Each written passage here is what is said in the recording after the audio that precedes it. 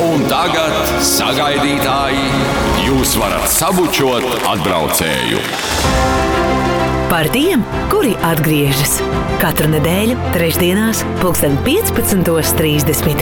Sirsnīgas, iedvesmojošas un atklātas sarunas kopā ar Inesi Vaikuli.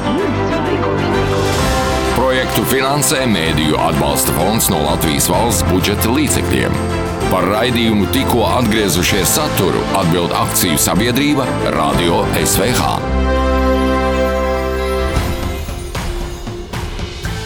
Esiet sveicināti raidījumā tikko atgriezušies. Šodien tiekamies ar Latviešu centra Bērzaini, kas atrodas Freiburgā, Dienvidvācijā saimnieci. Ines Avena, viņa arī Daugavas Vanagu Vācijā valdes locekle kultūras jautājumos. Labdien, Ines! Labdien! Jūs esat, varētu teikt, nevis atgriezusies, bet iegriezusies Latvijā, kā ierasts šeit pavadot brīvdienas un atvaļinājumu, bet mēs šodien raidījumā vairāk runāsim par to, kā klājas centram Bērzainē, kā darbību ietekmējis karš Ukrainā un arī par to, kādas vēsmas ir jūtamas latviešu diasporā Eiropā.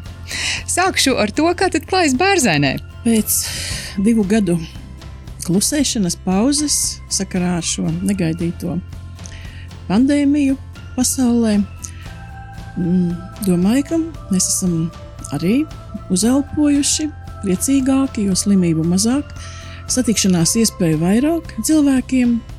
Un ja pandēmijas gados mums bija pasākumos mazļaužu, pamatā mēs, darbinieki, ģimeņu locekļi un tie, kas dzīvo arī mums tuvu, un pēc visiem noteikumiem, cik jau drīkstēja iekšā vai ārā, tad tagad jau tā kā ildzis pavasaris vasarā. Tā ka plauks nevien ziedi, bet arī cilvēku daudz, un Jāņos mums bija, es domāju, ka tā smaidījām, ka virs 100 jau, ja? Tā kā mums parasti ir Jāņos 150. Bet gandrīz jau kā vecajos laikos. Gandrīz kā vecajos laikos, jā. Tā ka dzīvojam, priecājamies un ceram, ka viss sliktais beigsies.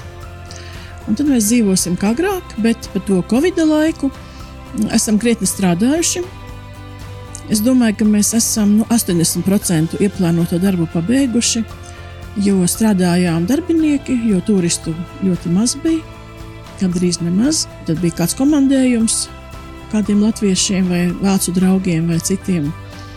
Un tad mēs tā sarakstījām garus sarakstus, skaistus, mazākiem, lielākiem darbiem un esam priecīgi par paveikto, jo mums tomēr ir ēkas, mums ir 5 hektāri zeme un bija ļoti daudz ko darīt. Tātad nesēdējāt rokas klēpī salikuši? Gan sienas krāsojām, gan malku sakārtojām to, kas bija varbūt iekrājies, jo mums tomēr pirms pandēmijas tie viesi mainījās tā daudz un dikti. Zīmīgi, ka jūnijā Vācijā notika arī dziesmu un deju svētki Eslingenā plaši. Arī šeit Latvijā atspoguļots pasākums, kas, manuprāt, arī notika ar vērienu. Jā, no Bērzainas mēs dziesmu svētkos bijām 5. Tātad Roberts, mūsu Erasmus praktikants, kas jau turpat beidza praksi. Anna, arī mūsu meitene un darbiniece, Lotte, arī tikko beidza Erasmus praksi.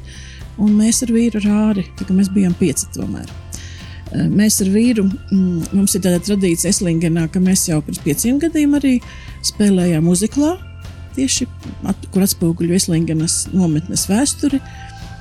Un tagad mēs bijām ar mīlestību un Eslingenas tādā vēstuļu, Čikāgas piecīšu, literāri muzikālā uzvedumā vairāk kā stundu, kas ilga. Un tad man bija tā laime, jo es esmu dziedāšanā savas skolnieces, aizkrauklis skolnieces Ilzes Atardo Duberes skolniece. Es visu mūžu dziedu viņas koros, aizkrauklis skolotāju korī, Rīgā bērnu centra, jauniešu centra Laimīte.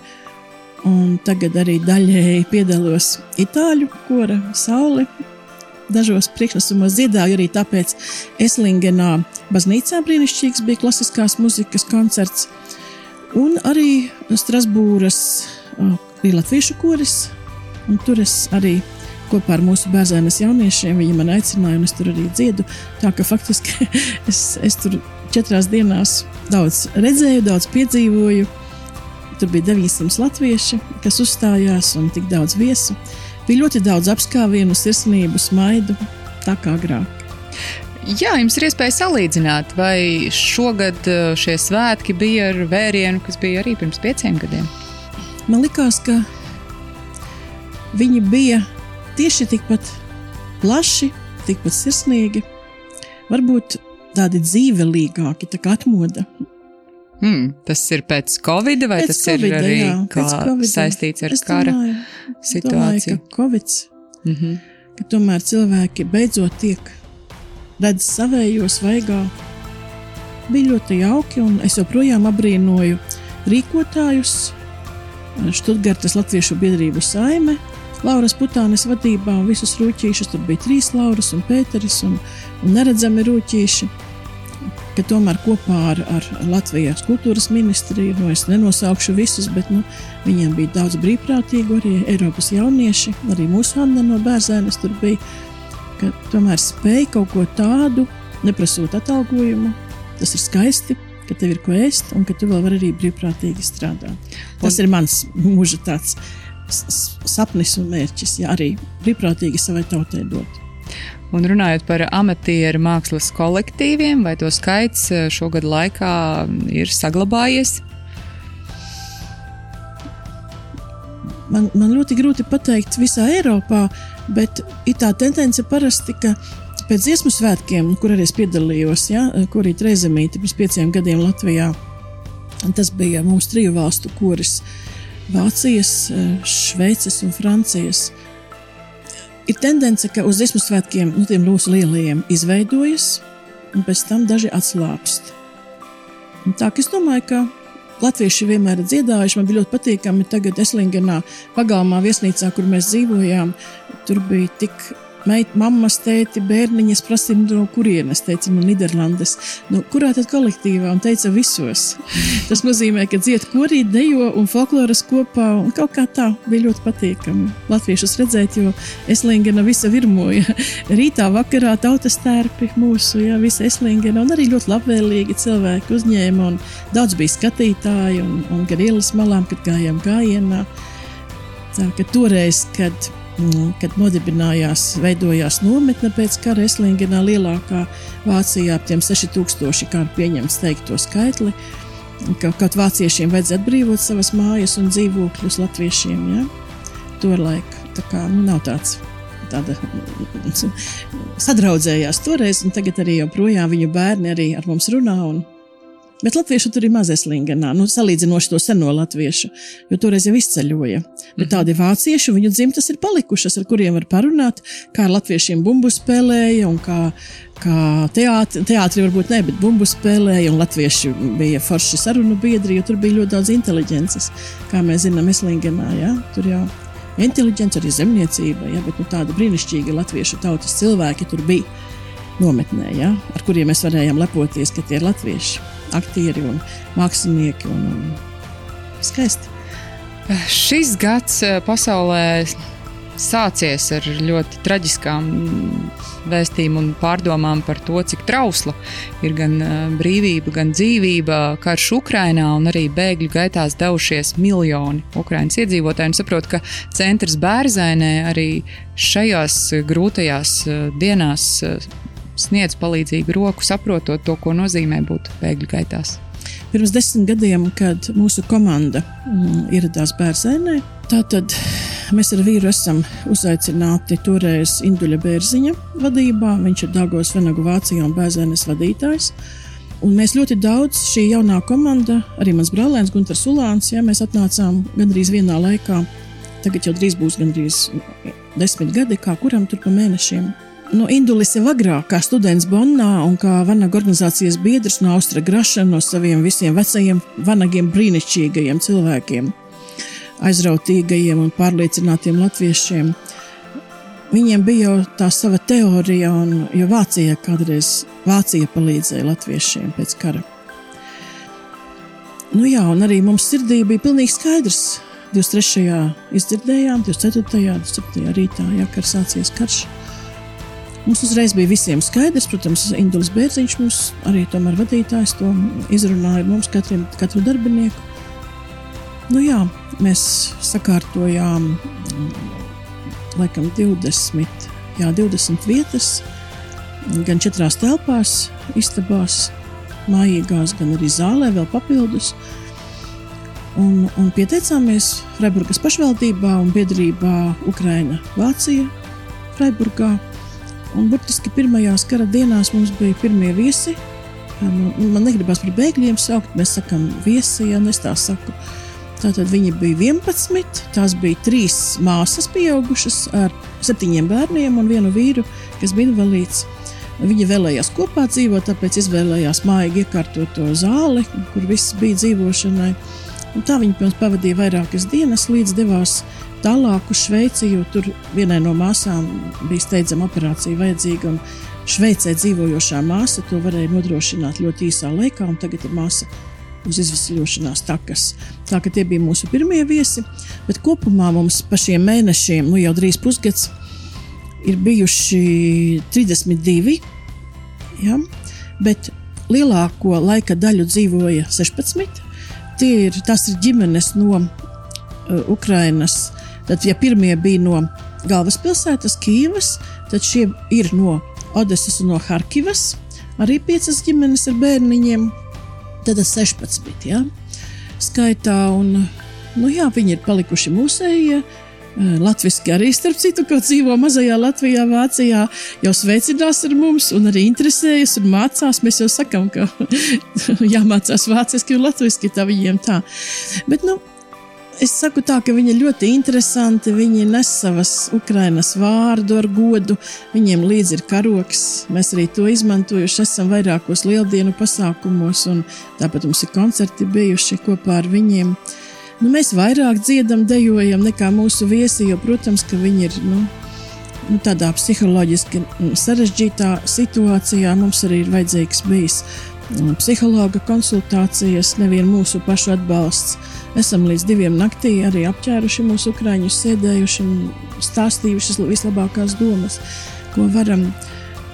Tā, jā, ir daram tā, kā organizācijas Daugavas Vanagi Vācijā senie biedri būtu gribējuši, ka mēs ikdienā esam kopā ar šiem ļaudīm un stiprinam viņus, un visi ceram kopā, ka ātrāk beigsies šī nelaime, un ka viņi varēs atgriezties savās mājās, par ko viņi ļoti, ļoti sapņo.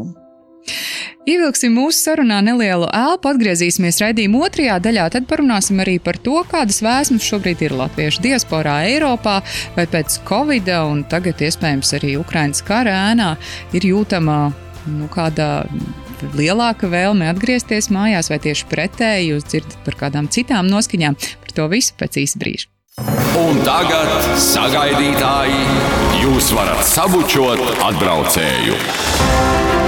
Par tiem, kuri atgriežas. Katru nedēļu, trešdienās, 15:30. Sirsnīgas, iedvesmojošas un atklātas sarunas kopā ar Inesi Vaikuli. Projektu finansē Mēdīju atbalsta fonds no Latvijas valsts budžeta līdzekļiem. Par raidījumu tikko atgriezušies saturu atbild akciju sabiedrība Radio SVH. Raidījums tikko atgriežušies, raidījuma 2. daļa. Šodien tiekamies ar Latviešu centra Bērzaini, kas atrodas Vācijā, saimnieci Inesi Avenu. Jau raidījuma 1. daļā runājām par to, kā tad ir gājis gan Covid laikā, gan arī šajā laikā, kad ir jau sācies karš Ukrainā, ir uzņemti Ukrainas bēgļi. Bet atgriežoties pie tēmas par latviešiem Eiropā, par to, ko šobrīd domā Vācijā dzīvojošie latvieši, vai ir jūtamas pārdomas par atgriešanos mājās, vai tieši pretēji tagad ir vērojami citi procesi, kā jums šķiet? Cik esmu runājusi un tā dzirdējusi, es domāju, ka Covid bija tas laiks, kad cilvēki saprata labāk vai ilgojās vairāk. Ap mani ir vairāki cilvēki, kuri ir domājuši un arī ir atgriezušies jau mājās, jo mammas un tēti un vecmāmiņas beztētiņi paliek vecāki, tas arī mudina atgriezties. Tāpat sauc asiņu balss, dzimtes asiņu balss. Tāpat ir īpašumi Latvijā, kas ir jāapsaimnieko, bērniem skola sākas. Nu, pat satikāmies ar ģimeni Siguldā, kas dzīvo ir no Bērzēnes. Pirms dažiem gadiem atgriezušies Avotu ģimene.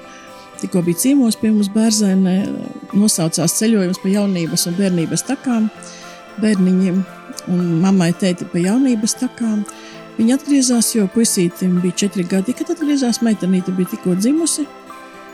Un vecāki gribēja, lai viņi iet latviešu skolā, jo tomēr tas ir svarīgi. Ja? Tā, ka es esmu pati par atgriešanos un faktiski arī skatos un domāju.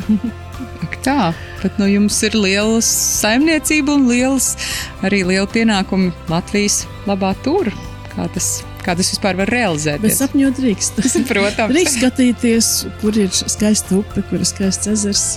Varbūt tā ir mana Daugava, varbūt tā ir Salaca vai arī Vecpiebāga Aloksta ezers. Ja? Bet mēs braucam pie radiem un mums ir draugi un mums ir, kur Latviju sasmelties, lai pēc tam varētu tur dzīvot, jo mēs esam misijā. Protams, mēs uzskatām, ka brīvprātīgais darbs, ko mēs tur veicam, ir ļoti svarīgs, un mēs arī rādām paraugu jauniešiem, ka ne jau par visu tikai vienmēr vajag samaksāt naudā. Mēs arī ļoti daudz prieka gūstam, gan Indulis, gan Āris, gan es, gan Guntars, gan Dina, gan Antre, kas tur esam, un Ansis darbinieki un arī organizācijas biedri, ka mēs varam latviešus tur sagaidīt, varbūt pat labāk nekā viņus Čehijā sagaida, jo tā ir otrā mazā Latvija, vai citā valstī, ka mēs varam izskaidrot maršrutus, jo tomēr es pati tā uzskatu, ka Vācijā otra skaistākā vieta ir Švarcvalde, Freiburga, kur mēs dzīvojam, jo ir ļoti skaisti kalni līdz 1500, ir ūdenskritumi, un turpat blakus Šveice ar Alpiem. Mēs varam vienas dienas laikā arī Alpus izbraukāt, Jungfrau, kas ir 4000 virsotne. Mēs varam būt dienas laikā brīnišķīgās ekskursijās pa Francijas vīna ceļiem, ja, turpat Komāra, Pasakaina, Mazā Venēcija un visas mazās franču pilsētiņas. Un latviešiem ciemiņiem patīk, ka mēs to varam izskaidrot, grupas, folkloristi, kori, deju kolektīvi, kas pie mums uzstājas, mēs tos visus pavadām arī, ja? Tad mēs viņiem nevienu skaidrojam, kur braukt, bet arī aizbraucam līdzi, un tad viņi ir priecīgi un pateicīgi. Tā ka man liekas, ka ir ļoti svarīgi, ka ir tāda vieta, kur latvietis var atbraukt ar ģimeni, ar savu darba vietu, ar deju kopu, un ka viņam nevienu dod mīkstu gultiņu.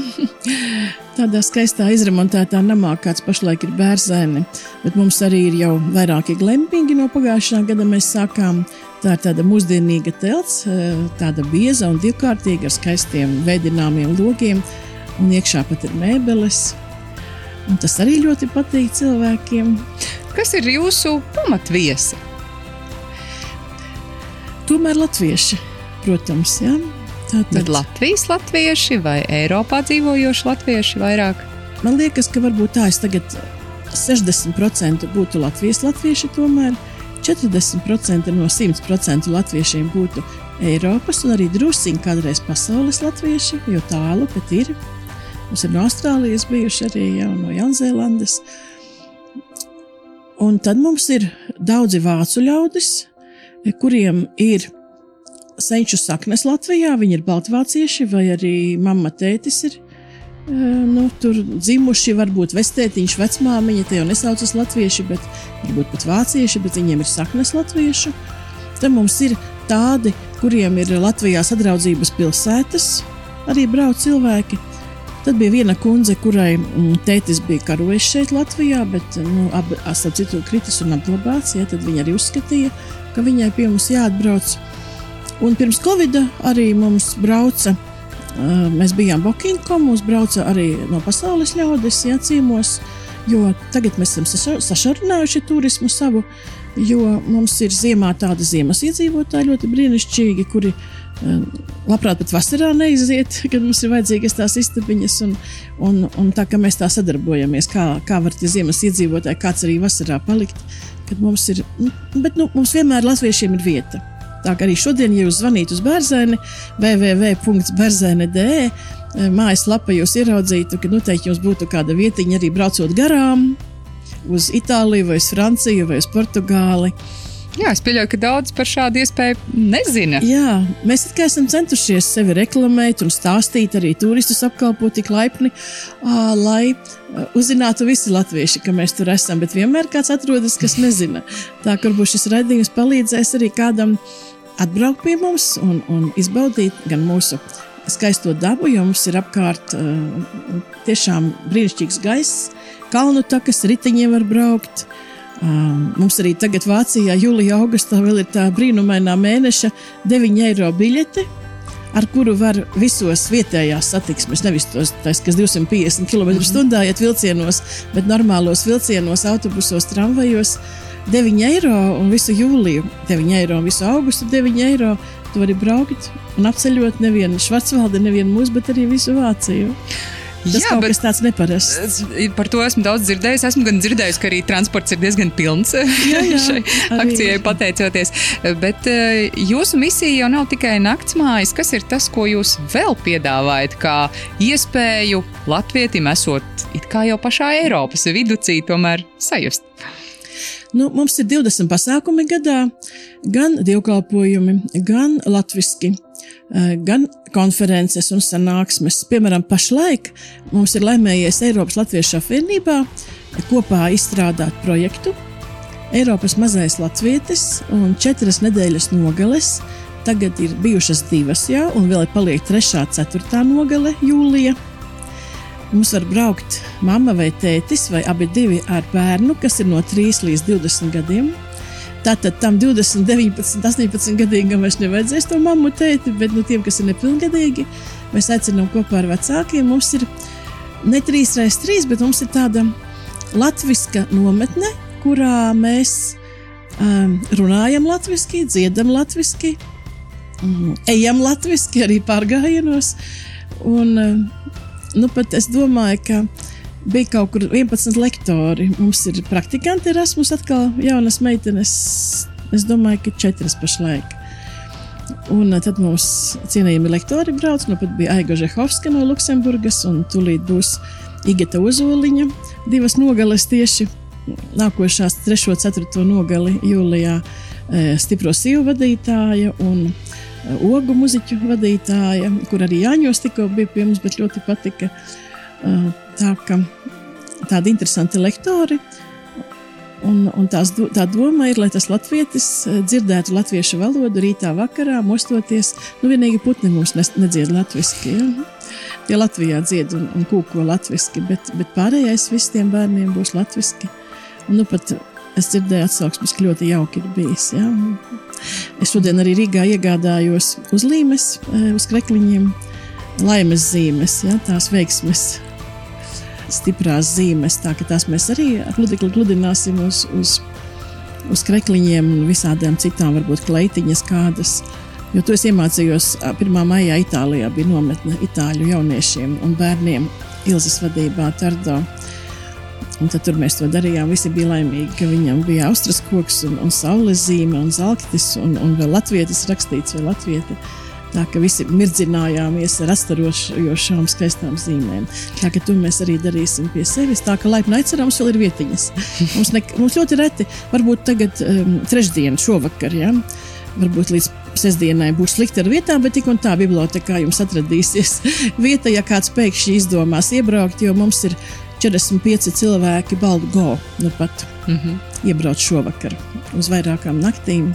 Tā ka turisma firma no Latvijas, kas apceļo Alpu valstis, un viena no tām esam arī mēs Vācijā, ja, kur Alpu kalni mūs priecina. Bet, Ines, jūs šobrīd esat Latvijā un jau tuvojoties mūsu sarunas noslēgumam, vēlējos vaicāt jums, ko jums nozīmē šī atgriešanās kaut uz brīdi mājās un satikšanās ar savējiem, dzimtenes apciemošanu?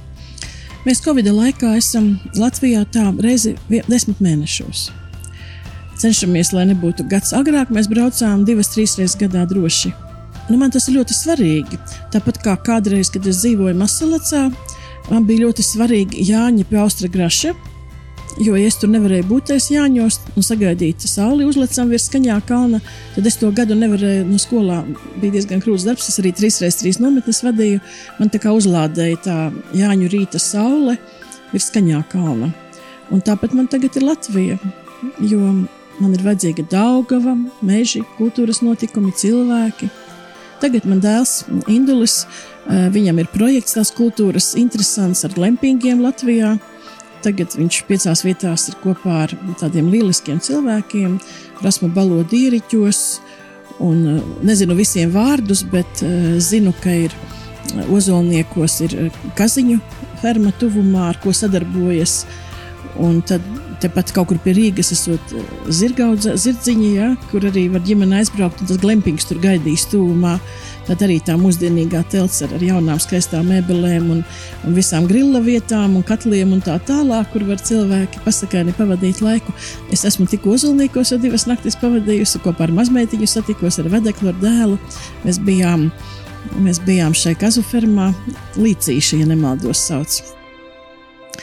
Un arī degustējām, un kaziņas 200 sasveicinājāmies, un arī kazas desiņu grillējām. Un tagad es domāju, ka aizbraukšu vēl pie Pāvilos. Tas esot arī šī viena kultūras telts. Tā doma ir tāda, ka ir šī telts, bet tur arī, lai tas cilvēks, latvietis, varētu piedāvāt savu pakalpojumu, vai ekskursijas, vēst gatavošanu, vai miķošanu, to, ko viņš māk, lai arī viņam naudiņa būtu vairāk. Tā projektā tāda tā doma ir, ja? Tā ka... Tik piepildīts Latvijas viesošanās laiks. Paldies arī, ka atradāt laiku paviesoties pie mums Radio SVH ēterā. Un atgādinu arī to, ka raidījumi pēc izskanēšanas ir pieejami gan Radio SVH ēterā, gan arī ar jūsu dēlu Induli saistītā portālā latviešu.com, kur arī visa aktuālā informācija par latviešu diasporu visā pasaulē. Paldies, Ines! Paldies jums, arī gaidām cīmos! Jūs un tos, kas vēl nav bijuši, un tie, kas ir bijuši, arī paskatīties, kā mēs dzīvojam. Kas jauns? Es ceru, ka izdosies. Paldies jums! Paldies visiem! Projektu finansē Mēdīju atbalsta fonds no Latvijas valsts budžeta līdzekļiem.